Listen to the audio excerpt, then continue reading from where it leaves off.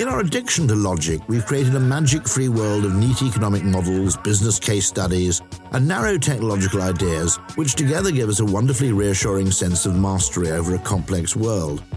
Often these models are useful, but sometimes they're inaccurate or misleading, and occasionally they're highly dangerous.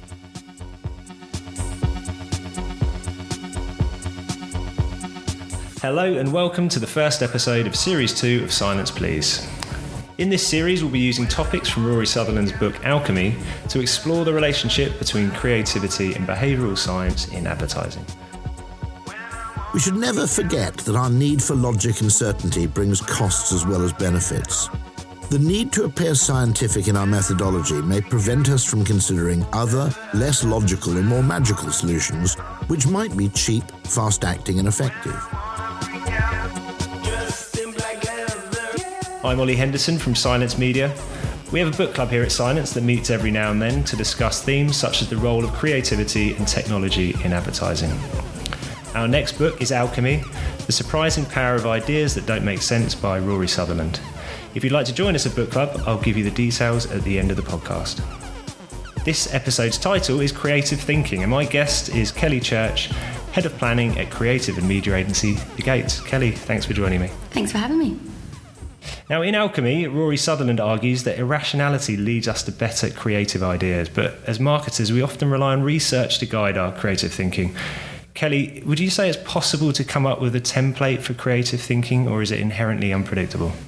Yeah, I think in part it depends on your definition of a template. So initially, a template for creativity to me sounds like a bit of an oxymoron. The idea of templating is kind of a formulaic way of doing something to remove elements of risk, surprise, and potential chaos. And I think those are all things which can be really valuable during the creative development process. I do think that you can lay foundations and you can build a culture and you can devise a loose process which help to encourage and nurture creativity whilst retaining some of that unpredictability, which is part of the beauty of creativity and one of the reasons why a lot of people work in this industry. So Kelly, you mentioned there is a process which the agency uses when you receive a brief from the client. Does that involve creative and media working together, or does one tend to take the lead? Yeah, absolutely. So for our full service clients anyway, we approach it in a truly integrated way from the beginning. So we build a crack team of people who'll be relevant to the brief, and we have representation from across the agency. So strategy, account management, media and creative, and where relevant we'll pull in resources from elsewhere in the business if PR or CRM are required.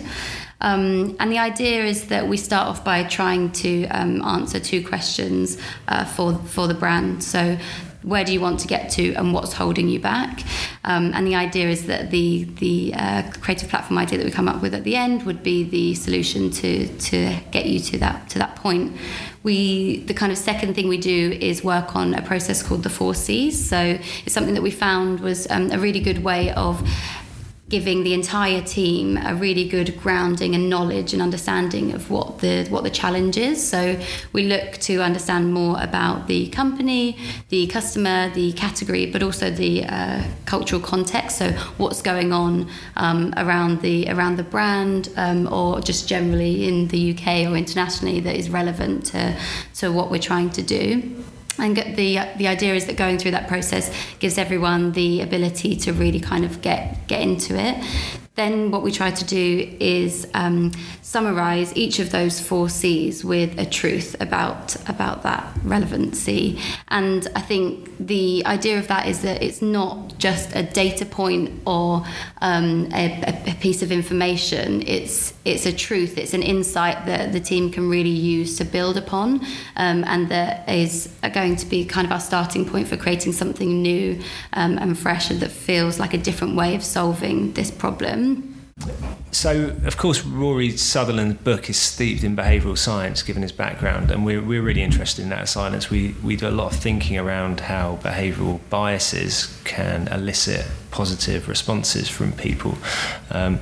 Would you agree that anchoring creative ideas in behavioural science can help provide validity to those ideas?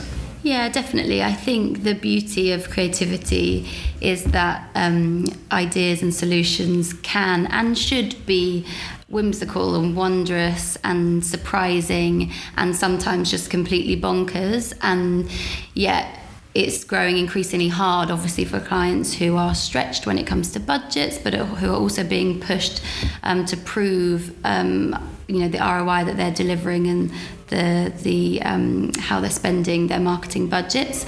And I think that anything that we can do to help to sell in those ideas with something that is rooted in something as so legitimate as science really helps with our argument. I think a lot of the time it's definitely a validity, but it's also a reassurance that the client needs to be able to go and sell in something further up the business, knowing that it's built on something as real and tangible as people's behaviour. I think sometimes we forget that what we're selling is essentially completely intangible. We're selling ideas. And so if you can root it in something that feels real and that makes a client understand it, because obviously clients are people too and they have behaviours of their own, then that inherently makes our job easier when we're selling those ideas in.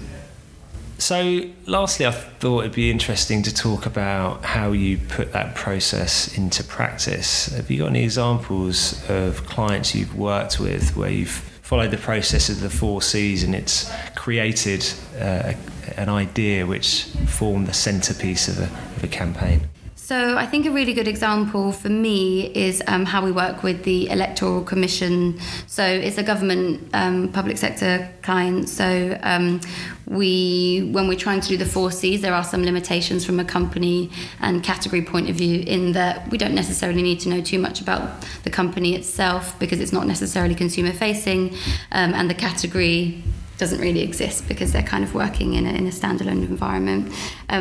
But what we really did need to understand in this instance was about the customer and about the cultural context that was going on.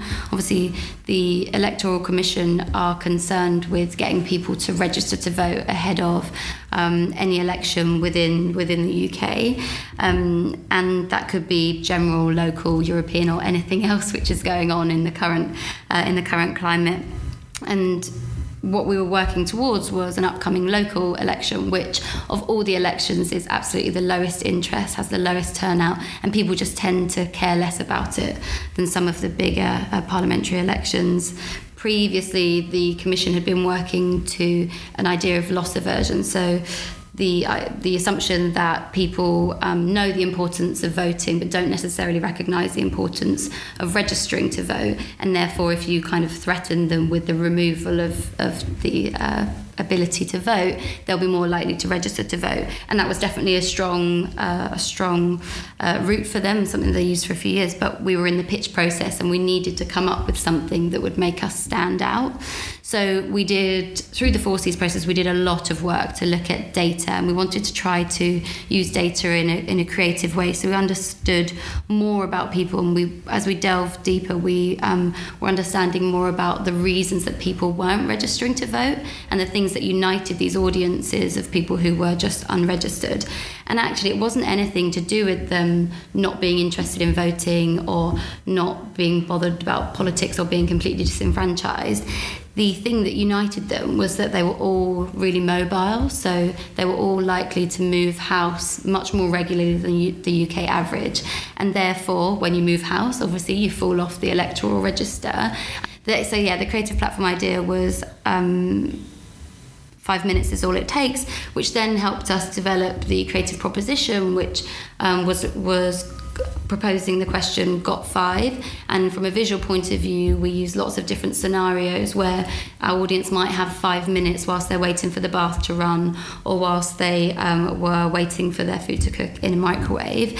And then from a media point of view, we developed our strategy of 5-minute moments. So it was all about targeting those moments of 5 minutes of kind of downtime where our audience are more likely to have time to register to vote. So anything from waiting for a bus or a train, or listening to an ad break during their favourite podcast. So I think the overall campaign became a really nice, well-rounded example that was all rooted in the idea of 5 minutes and the ease of registration, but it really did seed throughout both creative and media from this overarching breakthrough idea of 5 minutes is all it takes. This brings us to the end of the episode. Thank you to our fantastic guest, Kelly Church from The Gates. I'd also like to thank Penguin Random House for providing us with extracts from the Alchemy audiobook. Our music is by Super Thriller. If you'd like to join us to discuss Alchemy, we're meeting on the afternoon of Thursday the 3rd of October at the Pembury Tavern in Hackney. Visit the Silence Media website for more details. And don't forget the first rule of book club, you don't have to read the book. Our next episode is about data. Data is often used as the starting point when planning a digital advertising campaign, but is data making us less creative?